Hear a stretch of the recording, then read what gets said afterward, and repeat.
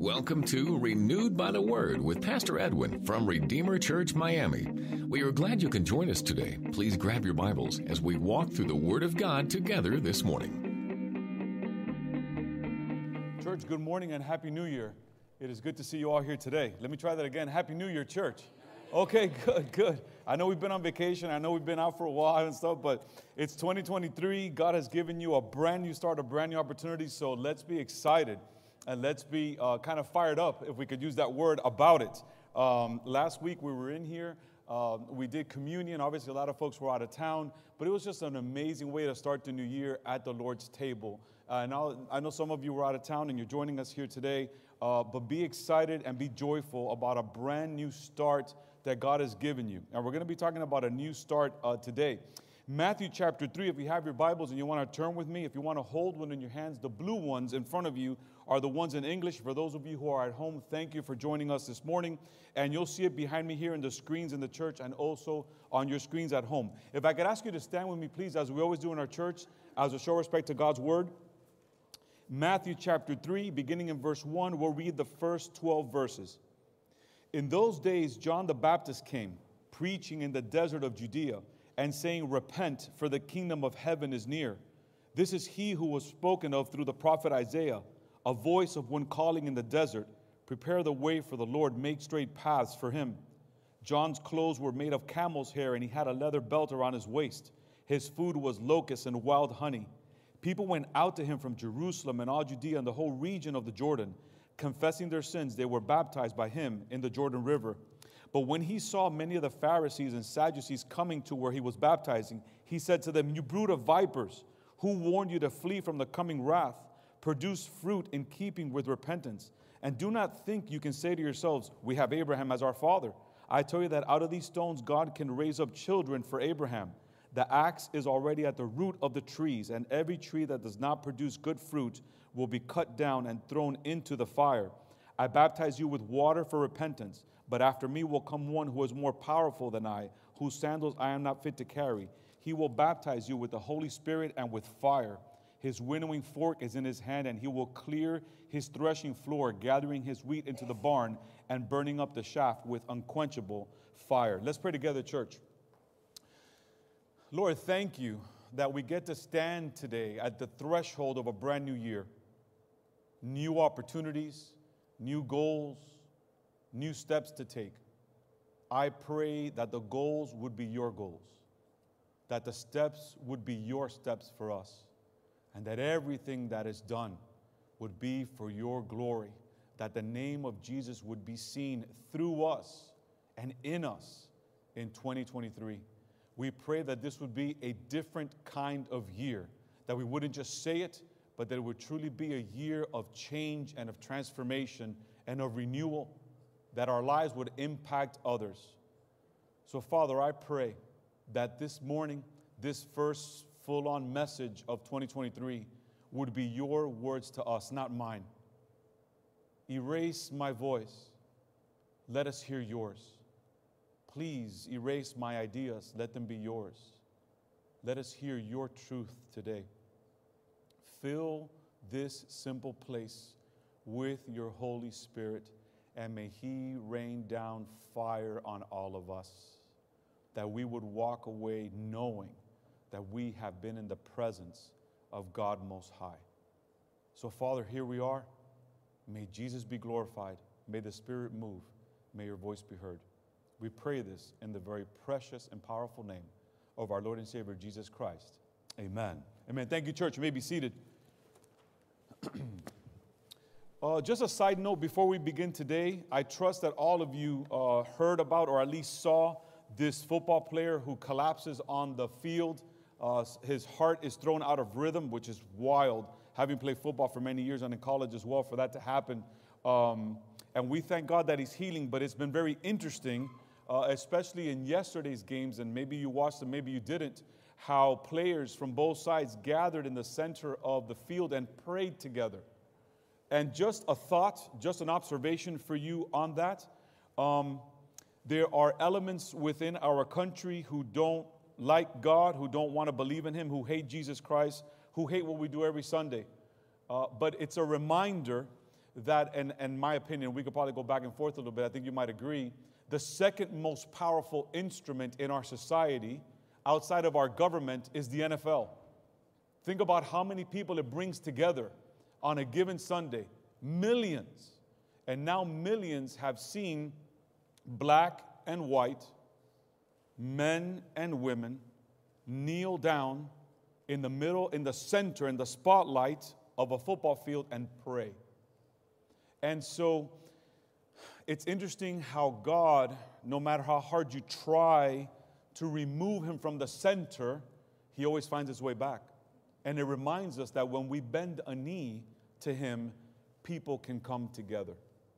So in your conversations with folks, and maybe somebody brings it up, that is something for you to share. That is something for you to have, so to speak, for conversation.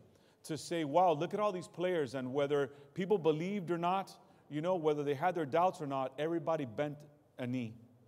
And it's basically a taste of what Philippians chapter 2 says.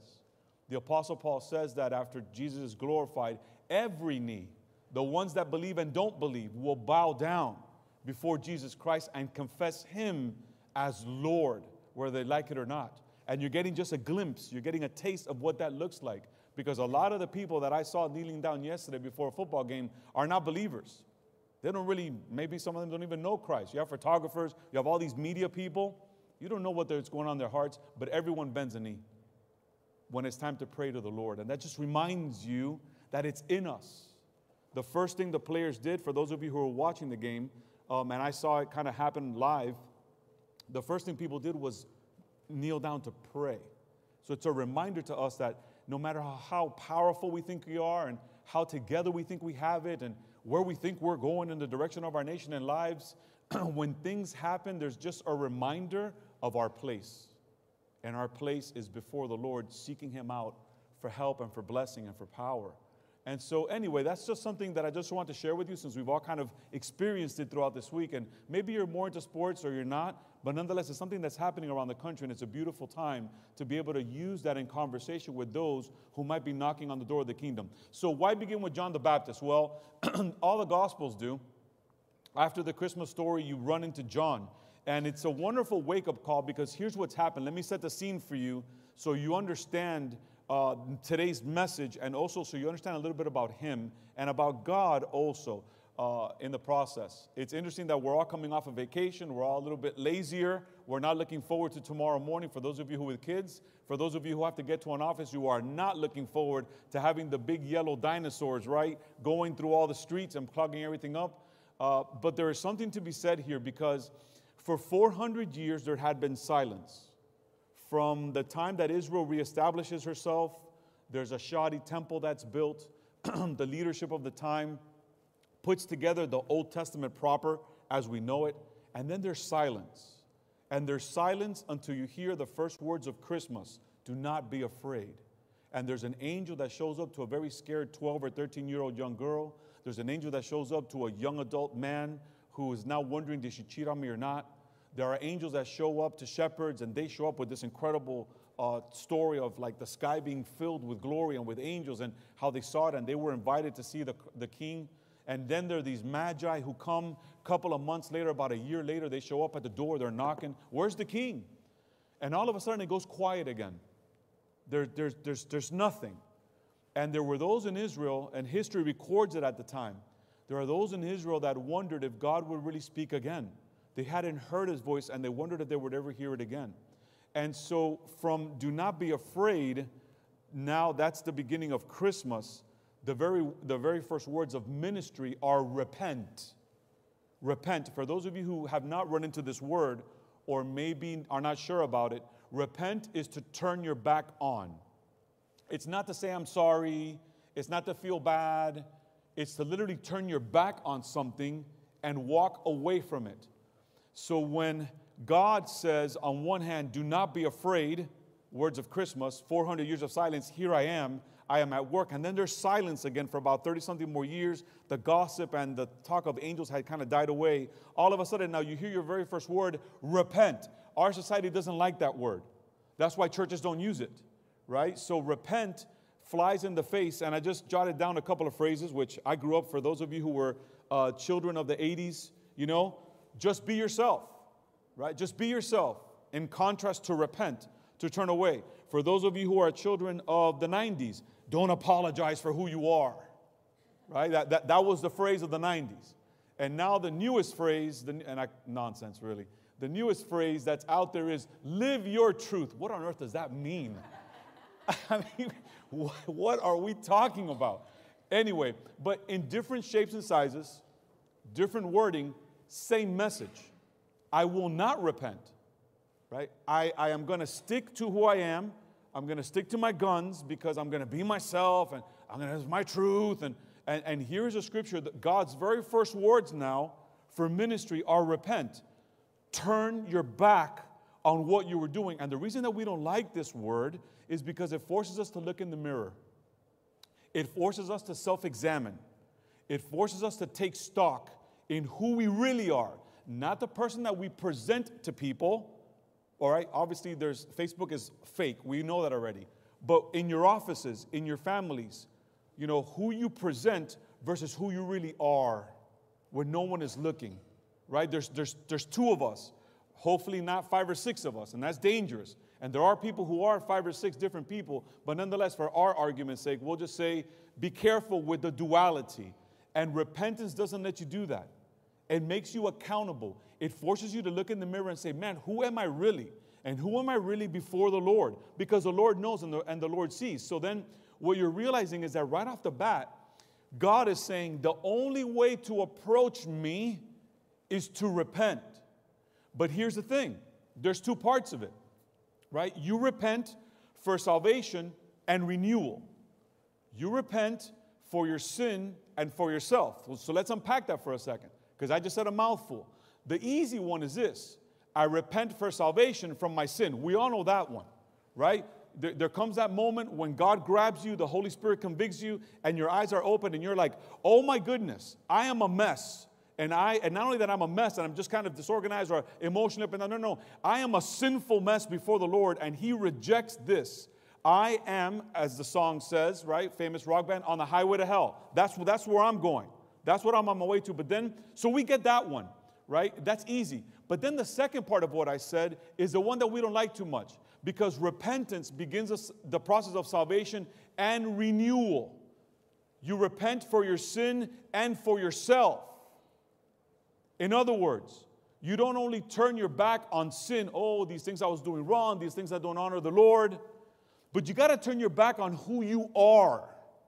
Because the person that you were before you met Jesus Christ, what you stood for, what you believed, the direction that you were going before Jesus Christ, and again, this message, John the Baptist, God on purpose, this is like a rocket taking off. So hang on to your pew, because this only gets faster and stronger as we go along.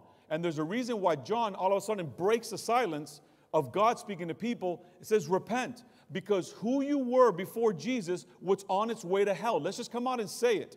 And there's a lot of people in our society who will maybe hear this message or hear that word and say, oh, that's one of those churches. Oh, he's one of those pastors. Well, yes, I am, because it's biblical. And we're one of those churches because it's biblical. And we're not going to ignore the word. It's there. And now you understand why there is so little power in the church in the United States of America. There is so little power because we do the Jesus part well. Oh, come to Jesus, accept Jesus so that you can be saved and have a place in heaven. Okay, that's all well and good. But Jesus didn't come to just die to kind of reserve you a seat, right, in heaven. So you can show up with your ticket and say, oh, yeah, what's my seat? 6A. Okay, let me walk over to that's no. He is trying to save you from yourself now. Because the saving begins in the here and now. The new you begins here. You begin to live by heaven's value, by kingdom values now, and then one day you will experience them in their totality. This is kind of like a warm-up. This is like the warm-up lap before the race begins for real. And that's why John's first words, God's first words through him are, repent. Because who you are doesn't fit into heaven, and who you are doesn't fit into the heaven on here, the kingdom here. John says the kingdom of heaven is near. The kingdom has come. And guess what? Where there is a kingdom, there is a king. And that's the other part of the problem here. who you are. Think about this for a second, church. Think about this for a second. What if I stood here for a second and I said, we have a special guest this morning. I want to introduce him to you. Galilean carpenter, you might have heard of him, Jesus. He's going to speak to us this morning. And I sit down.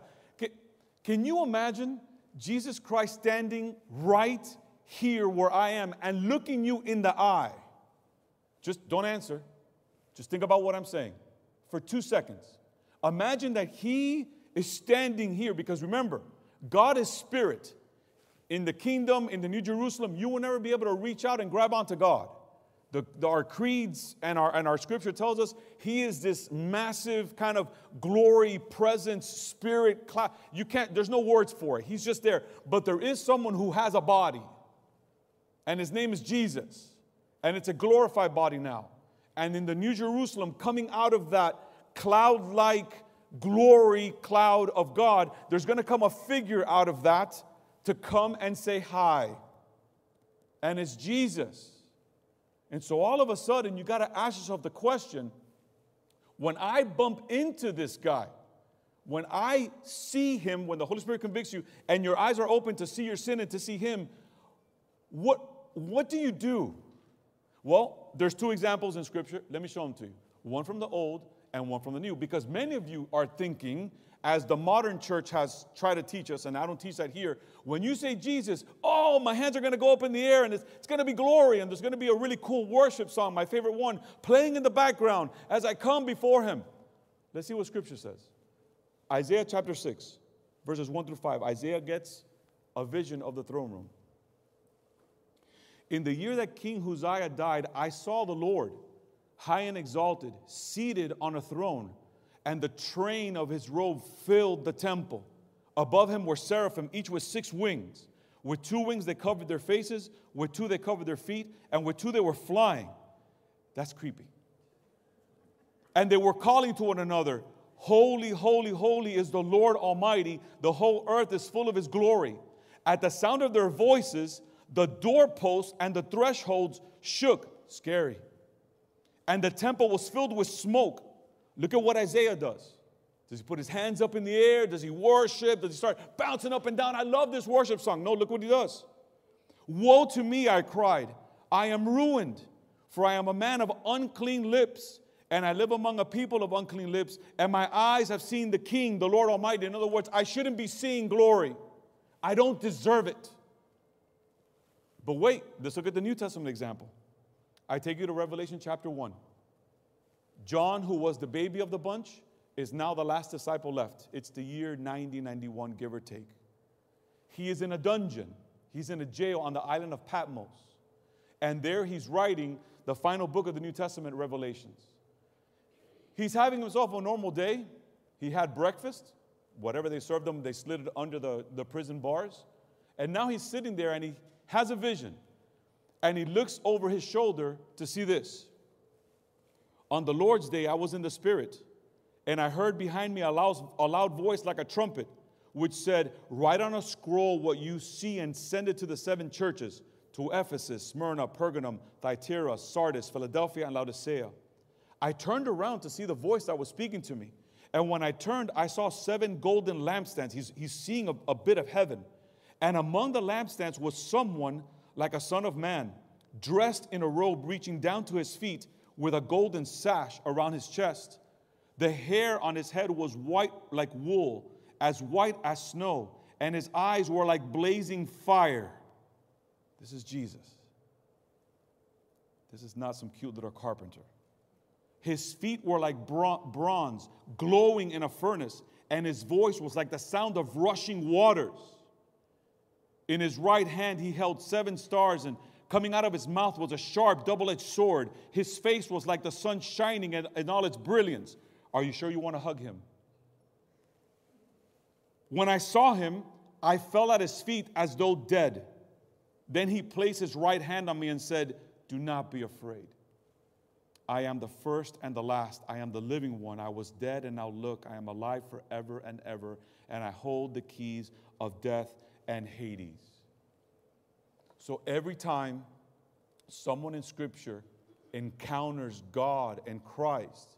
There's not a celebration, and it's like, oh, I love this song that they play in church. Let me throw my hands up, let me roll down the aisles. I love what pastor said today. Oh, what an experience, church. No. Oh, they were playing my favorite, song in the throne room because God loves me so much, he plays my music. No. You fall down on your face as if you were dead because you want to hide. That's what happens when you come face to face with glory. That's why the first word is repent. Because when you see who you really are you really going to stand in front of Jesus? Are you going to stand there and say, well, I didn't go to church today, I was a little tired. Is that what you're going to say? Oh, the kids didn't want to get up this morning. Is that what you're going to say? Oh, I felt a little sick. We had paella last night at the birthday party. It didn't go down too well. Is that what you're going to say to him? Oh, the kids had a little bit of a sniffle. I didn't want anybody to catch it. Is that what you're going to say? I had a hard week. I worked so hard. I'm afraid of catching something. Is that what you're going to say? With this guy that I just read to you, blazing eyes, burning feet, hair white like wool. This is something out of a movie. Are you going to sit there in front of him and give him your excuses? Oh, I've been through so much. Lord, I just needed time to rest and recover. Is that what you're going to say to Jesus? Is that what you're going to say? I was just a little tired from work. Oh, I had an errand to run this morning. Oh, the kids had soccer practice. There was ballet. Is that what you're going to say to Jesus? And that's why John's first words are repent. Turn from your sin and from yourself. Because your pride and your ego and your excuses and all your little problems and all your little issues and hiding behind the kids, all the excuses, right? When you have kids, there's always the excuse. Oh, you know how they are. Kids are always sick. Teenagers are, right? Are you really going to keep hiding behind them when this person that shakes the thresholds has these bizarro things flying around him, who comes out from 7 golden lampstands from a foggy place? His eyes are on fire. His feet are glowing. He is what? Is that really? Are you going to have that conversation with him? Well, Jesus, I didn't like that sermon series Pastor Ezra was preaching, so I just watched it online. Is that what you're going to say? Because he's going to look back at you and he's going to say, why were you not together with my family? Why were you not in my house? Because I watch over you Monday to Saturday, and I ask you for an hour of your time. That's what he's going to say.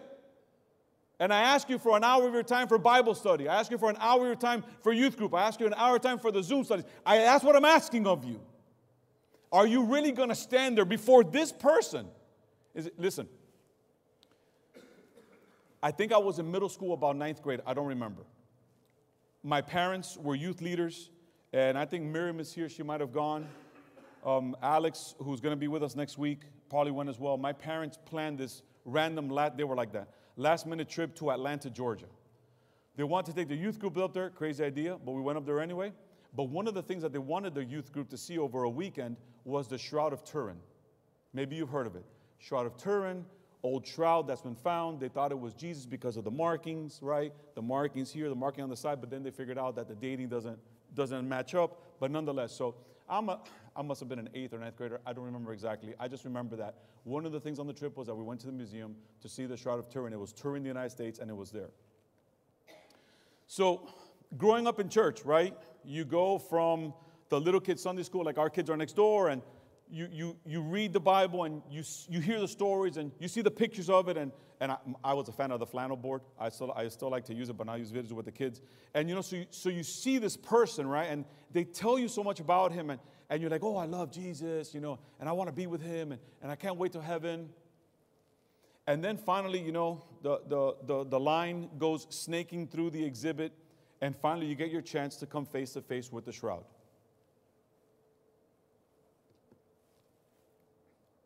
There is only one person on planet Earth that I am afraid of.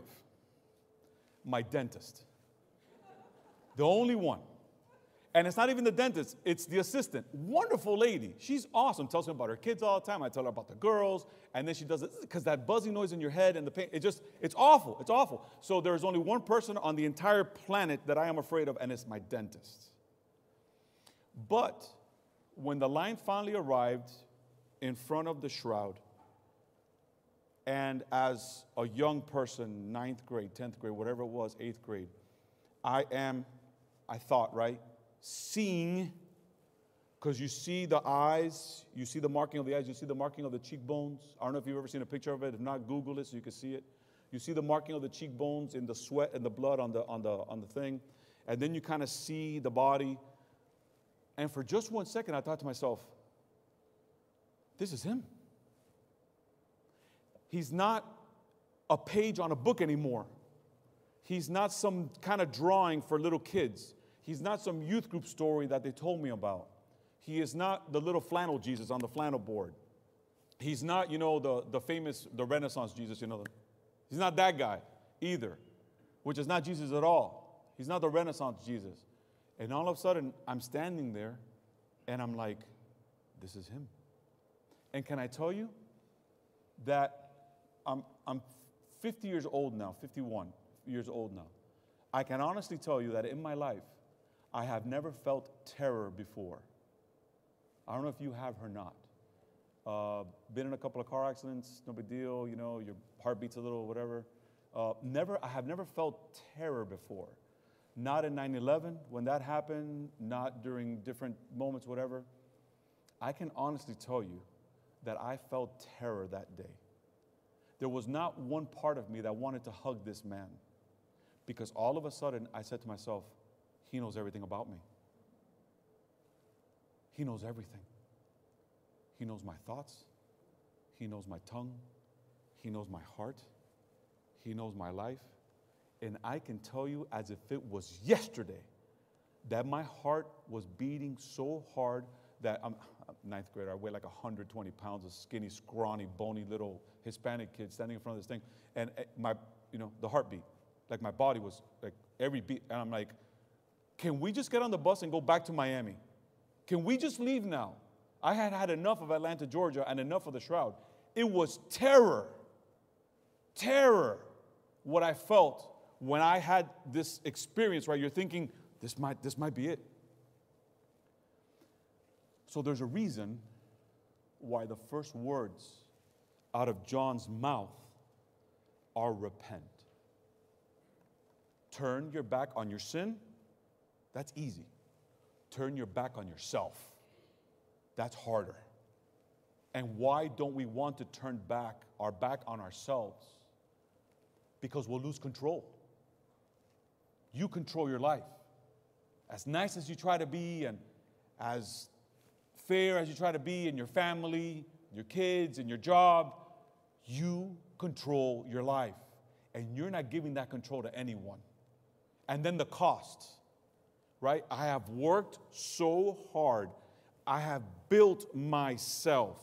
All the experiences, what my parents taught me, what grandma taught me, what grandpa, what I've learned, what life, the ups and downs. I have so much that has put me together like a puzzle that I can't possibly tear it down now. Controlling costs. That's the reason why we like the first part, salvation from sin, but we don't like the second part, renewal and the death of self. And in order to be able to come before the Lord, you need to understand that you not only have to repent of your sin, but you also have to repent of yourself. And now you understand why the church in the United States of America has so little power and influence, because it asks people to say yes to Jesus, right? But then it says, come as you are, stay as you are. And there's no change in a person's life. There's nothing that shakes you down to the core and says, you know what? Maybe I'm not all that good and all cracked up to be. Maybe things need to change. And that's what Jesus brings to the table. And that's why our society rejects it so much. That's why the church avoids the conversation. So how How? Well, John tells you 2 steps really. Confess your sin. In 1 John chapter 1, I'm not sure if we have it for you. 1 John chapter 1, verses 8 through 10. If we claim to be without sin, we deceive ourselves and the truth is not in us. If we confess our sins, he is faithful and just and will forgive us our sins and purify us from all unrighteousness. If we claim we have not sinned, we make him out to be a liar and his word is not in us. In other words, Lord, clean me up. Clean me up. There is no part of me that can stand before you justified and say, yeah, I belong here. So there's I guess if we just want to break it down to give you a better picture, there's two confessions.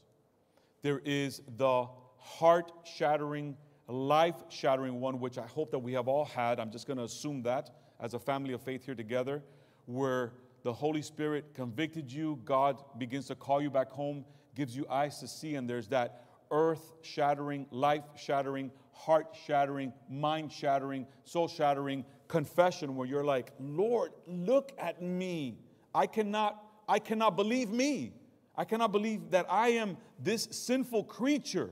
And I hadn't seen it before, and I thought it was just normal, and I thought it was business as usual. But now I'm realizing, I'm looking at myself, and I'm like, oh, the darkness and the filth and the sin, the attitude, the words, the thoughts, the attitude of the heart towards others, the hatred, the jealousy, the envy, the pride. Oh, it's disgusting. There's that earth-shattering one, life-altering one, when you truly have the crashing into Christ. And then there's daily. There's daily, Lord, forgive me for X, Y, Z. Lord, please put to death this part of my life or this part of my attitude. Lord, please. And you just bring it to him. You bring it to him. And then you stand up again and you walk, as I've always told you, in faith and obedience. Because in Christ, you know that you are forgiven. And that's the beauty of this. And then obviously baptism. Right? They confess their sins, the text tells us, and they were baptized in the Jordan River. Once you have that eyes open, I see my sin, I see what Christ has done, I accept it, I want to walk with you, then you're baptized. It's the outside sign of an inside change. That's what baptism is at its core. But then there's the one missing ingredient. And this goes back to the failure of our churches in our very own country. Right? Notice that John makes a distinction himself.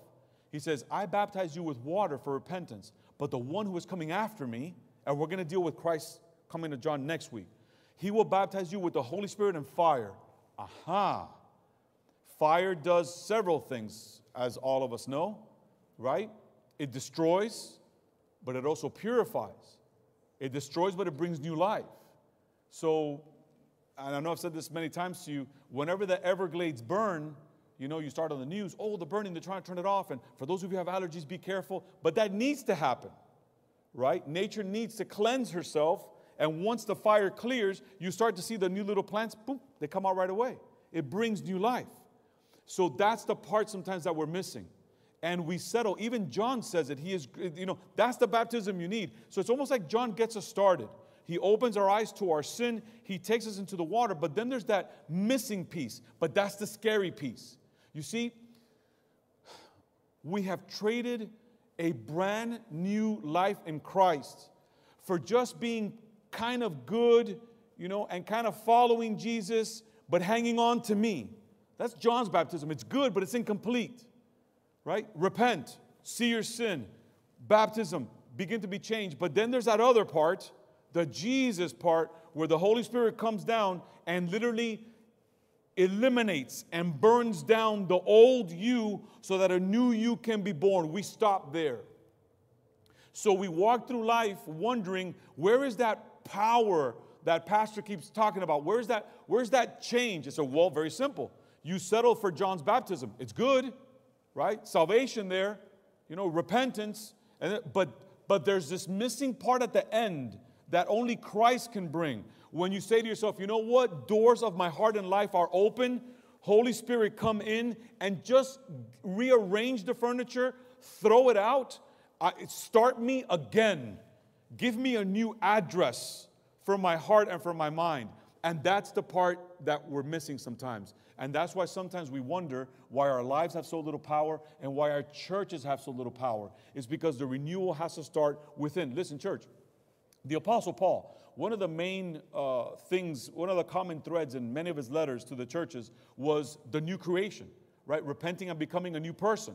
Well, think about this for a second. When Paul writes his letter to the Philippians, his letter to the Colossians, his letter to the Ephesians, 1st, 2nd Thessalonians, those were cities, right? Philippi, Colossae, Ephesus, Thessalonica. Paul in his letters is not writing to the city. He's not writing to the city. He's writing to the church in the city. So when he says, you need to be new creations and your life needs to change, they're not supposed to go to their neighbor and say, well, look what the Apostle Paul says.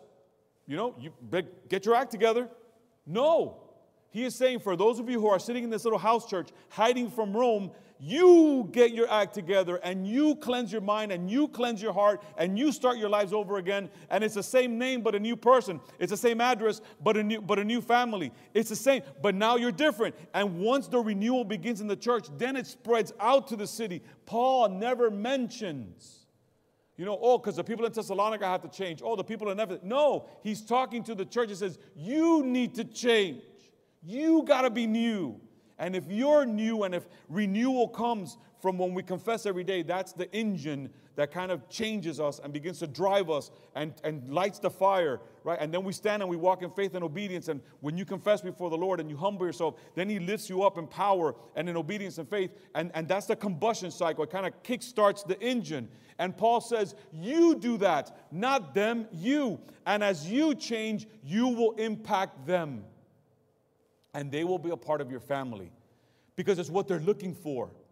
Think about John the Baptist for just 1 second. Church. He is telling when the Pharisees and Sadducees, right, religious leaders, the pastors of the day, let's just use that term so we all get it very, very quickly. He is calling them vipers. He's calling them snakes. Why would anybody come back to that kind of a message? If I called you all a bunch of snakes, you wouldn't come back next Sunday. I'm not saying that. Okay, so come back next Sunday.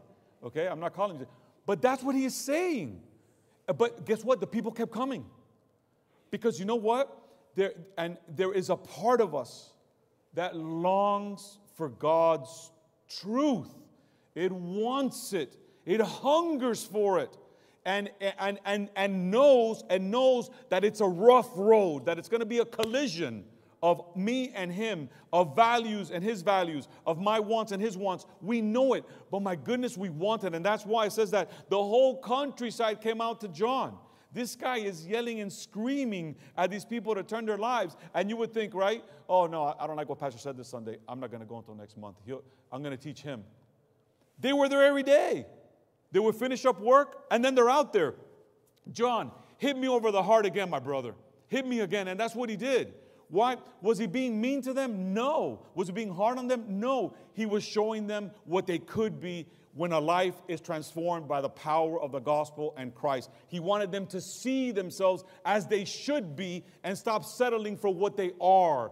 And so what I'm saying to you, church, in 2023, as this year begins, don't settle. Don't settle. Don't settle. Don't just let it be business as usual. Say, you know what, Lord? I've toyed around with you long enough. This year, everything changes. I want you to step into my heart and my life and burn it all down. Start it over again. Because the old me can't stand in your presence. The old me can't find his way into your presence. Why do we need repentance? Because we can't carry the burden of unconfessed sin. We can't. It'll break you. It'll break you. You've got to be able to come before the Lord and say, Lord, here it is. You carry it because I can't. And that's where Christ says, I'll carry it for you. Can't stand before God without repentance. I can't get myself in front of him without repentance. And it's very simple. Confess, baptism, and then say, Holy Spirit, do your work on me. Our second point, we'll work our way through it quickly and we'll start to close. He's an old school man. A lot of people wonder, so what's the deal with the leather and why is he eating grasshoppers, for goodness sake? That's gross, right? And why is he eating the honey and why is he dressed this way? Well, it was supposed to be an image of Elijah. right? Elijah, the greatest of prophets of the Old Testament. And you're saying to yourself, well, but what's the big deal with Elijah? Let me show you very quickly so you can get a feel of why they came. 2 Kings chapter 1, verse 7 to 15. You're going to love this. The king asked them, what kind of man was it who came to meet you and told you this? This is soldiers and kings. They replied, he had a garment of hair and had a leather belt around his waist. There's the echo. The king said, oh, that was Elijah, the Tishbite. Then he sent to Elijah a captain with his company of 50 men. The captain went up to Elijah, who was sitting on the top of a hill, and said to him, man of God, the king says, come down. Elijah answered the captain, if I am a man of God, may fire come down from heaven and consume you and your 50 men. Then fire fell from heaven and consumed the captain and his men. At this, the king sent to Elijah another captain with his 50 men. The captain said to him, man of God, this is what the king says, come down at once. If I am a man of God, Elijah replied, may fire come down from heaven and consume you and your 50 men. You would have figured they would have learned. Okay? Then the fire of God fell from heaven and consumed him and his 50 men. We're down 100 guys and 2 commanders. So the king sent a third captain with his 50 men. This third captain went up and fell on his knees before Elijah. Man of God, he begged, please have respect for my life and the lives of these 50 men, your servants. See, fire has fallen from heaven and consumed the first 2 captains and all their men, but now have respect for my life. The angel of the Lord said to Elijah, go down with him. Do not be afraid of him. So Elijah got up and went down with him to be king. That's who they thought they were listening to. And they're just waiting for the fire to come out of the sky. That's who they thought they were listening to, and that's who the scripture says someone like this is coming. And when you hear the words of John coming at you on the countryside, you're like, okay, that's fire basically from heaven. And what I love is that John, a couple of things for us to take into 2023, he did not hesitate to call out sin and evil. If in your relationships, friendships, you do not have the ability to say, hey, you know, is everything okay? Because this just seems a little bit out of character or out of line, then you really don't have a friendship. You really don't have a relationship, at least not a godly one. To have that kind of trust, John did. He didn't hesitate to call out sin and evil. Again, it was positive. John is calling them to repent and change because the king is coming. Be who you should be, who God can make you. Look ahead, he said. Look up. The king is coming. Turn your life around completely and be humble before the Lord. He lived humbly. We're talking about a guy who lives out in the wilderness. For goodness sakes, he's eating grasshoppers and honey out of trees. And it's a reminder to us, there is a power in self-denial. No, you don't need every single new little gadget that comes out on the market. No, you don't need that next great thing. There is a power in saying, no, I am satisfied with what God has given me. And I will trust him to give me more when it's his time, when it's well and good. John models that for us. And the harsh words and the strong words, people were longing for it. They wanted to hear it. Tough message, but they were ready. An old school message from an old school man for a brand new life. We close. I want you to see verse 8. If you haven't been hanging on to your pew kind of tight, hang on a little tight now. I'm just giving you a heads up. I told you this message, John, like a rocket, it goes up, it goes up. Verse 8. Produce fruit in keeping with repentance. And do not think you can say to yourselves, we have Abraham as our father. I tell you, out of these stones, God can raise up children for Abraham. Listen, church, you can't live off of someone else's faith. You can't say, oh, because my grandma went to church, or, oh, because Pastor Edwin. No. Fruit comes from a life that is changed by the power of the gospel and the power of Christ at work in that life. And I'm just letting you know now that it says here, produce fruit in keeping with repentance. In other words, if you say, I'm a follower of Christ, if you say, I've given my life to Jesus, if you say, I belong to him and he is my king, then there has to be something to show for it. You can't just say it to just say it. So John is saying, if you're going to follow, there has to be fruit.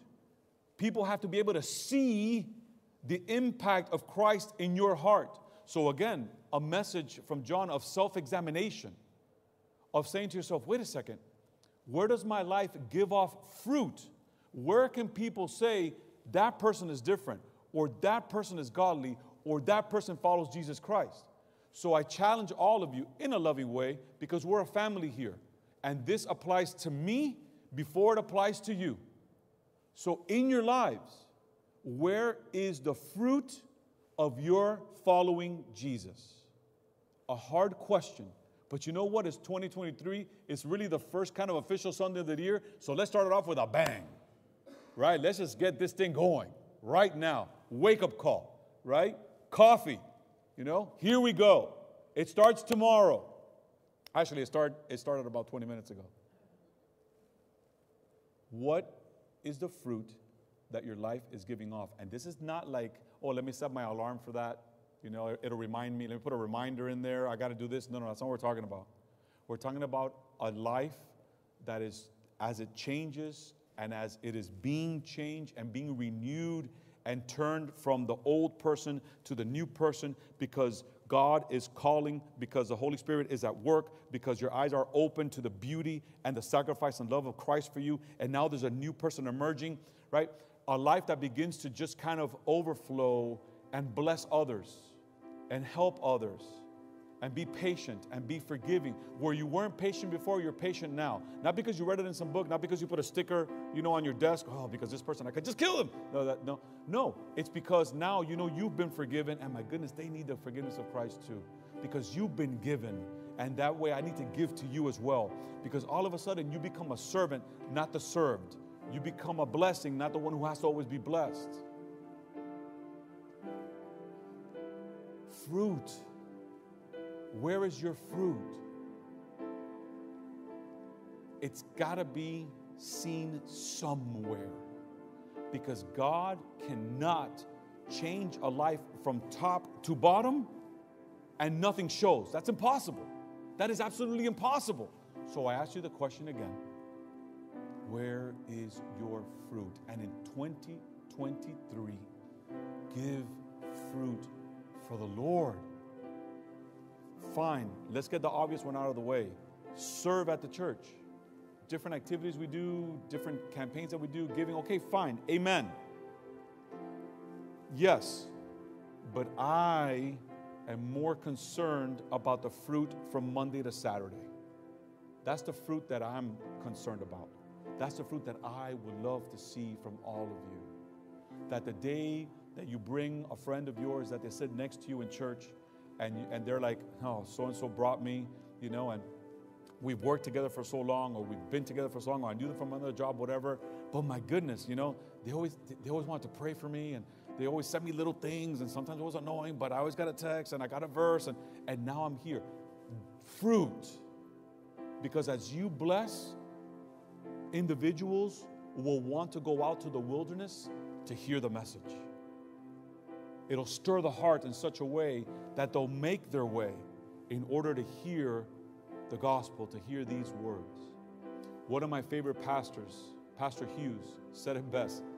Think about this for a second. You can't say I'm going to heaven and live like hell.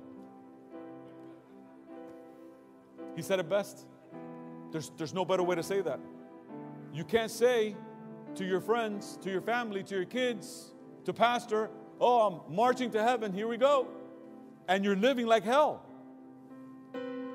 Fruit. Fruit. There has to be evidence of a heart change. You can only hide it for so long. You can only hide it for so long. The way you talk reveals your heart. The direction of your life reveals your mind and heart, where it's taking you. How you treat others reveals also the condition of your heart. Church, in 2023, maybe you took that step a long time ago and it cooled off, or maybe you've never taken that step before. You've been living off of like John's baptism. Again, a good baptism, you know, a calling, a change, you know, but not new creation. Jesus Christ, Holy Spirit, and fire. And maybe today, you've got to go home, or if you want to come during the week and talk to me personally, that's fine. We'll have the conversation right in here, on our own, in private if you need to. So you know what? I need Holy Spirit and fire in my life, because I am realizing now, and this happened to me many, many years ago, I am sick of myself. I am tired of my pride and my ego and my excuses. Sick of it already. And I want Jesus to make someone new. Not perfect by any means, but my goodness, under construction on the way to the new city. Amen for all of us. So again, 2023, our first Sunday together, right? Last Sunday we were mixed. And I say to you, church, if you haven't taken that step, then take it. Take it. Don't be afraid. God will not let you down. Christ will not let you down. And let go of that old you and allow Him to create a new creation. Jesus didn't die so you could be a little nicer. He didn't die so you could be a little bit more kind. He didn't die so you could be more patient. He didn't die so you just be nicer at work. He died so that you would be new. As I've said many times before, God doesn't recycle things. He makes new things. And you have the opportunity in this first step of the year to be brand new. Brand new you, brand new home, brand new parents, impacting kids who will be brand new as well. So church, take that step today. There's nothing worth hanging on to. Now I share that from personal experience. There's nothing worth hanging on to. Embrace the new and run with it. That you would give glory to Christ and in the process, give off fruit that would impact others for salvation as well.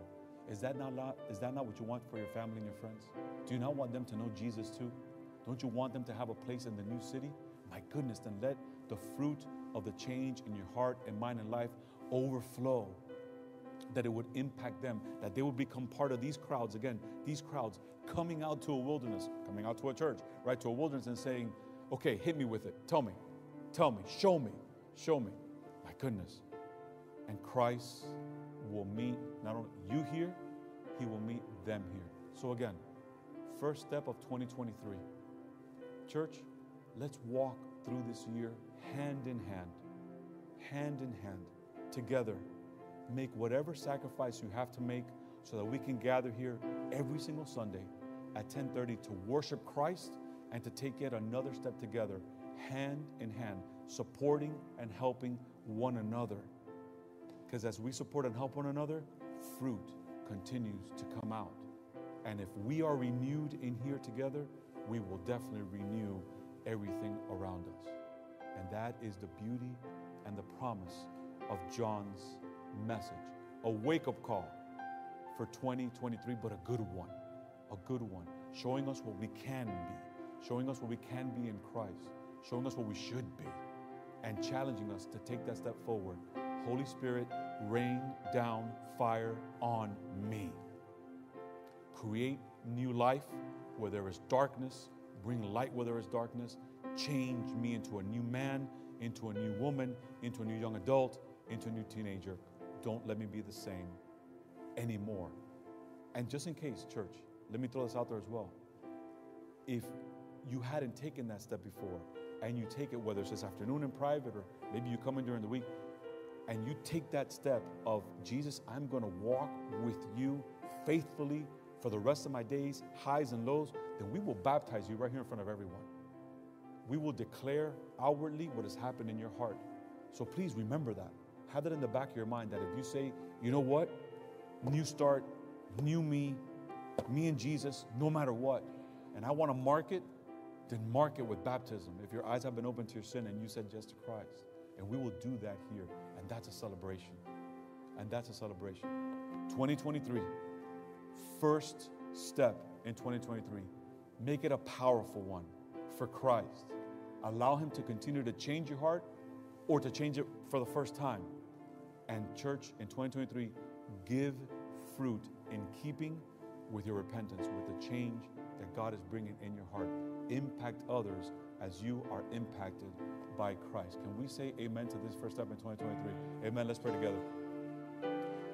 Heavenly Father, we thank you for the gift of Jesus.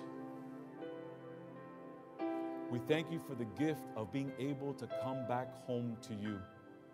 There are no obstacles. There's nothing in the way.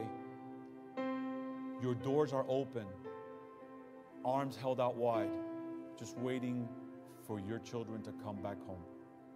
And I pray, God, whether it's coming home for the first time, or maybe it's having our eyes and hearts stirred again to see you clearly again, because it's been a while.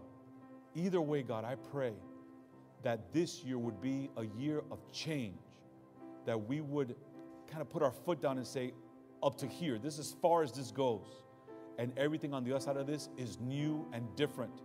And I'm going to open my heart and open my mind and open my life every day to the life-changing power of the gospel, to the change that only Jesus can bring. Rain down fire on me, Holy Spirit, and make me new. I pray that would be our prayer in 2023. God, thank you for the gift of Jesus.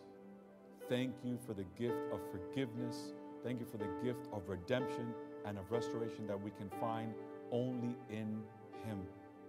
I pray that many would take a first step with Him, or yet another step deeper into His presence and into His person.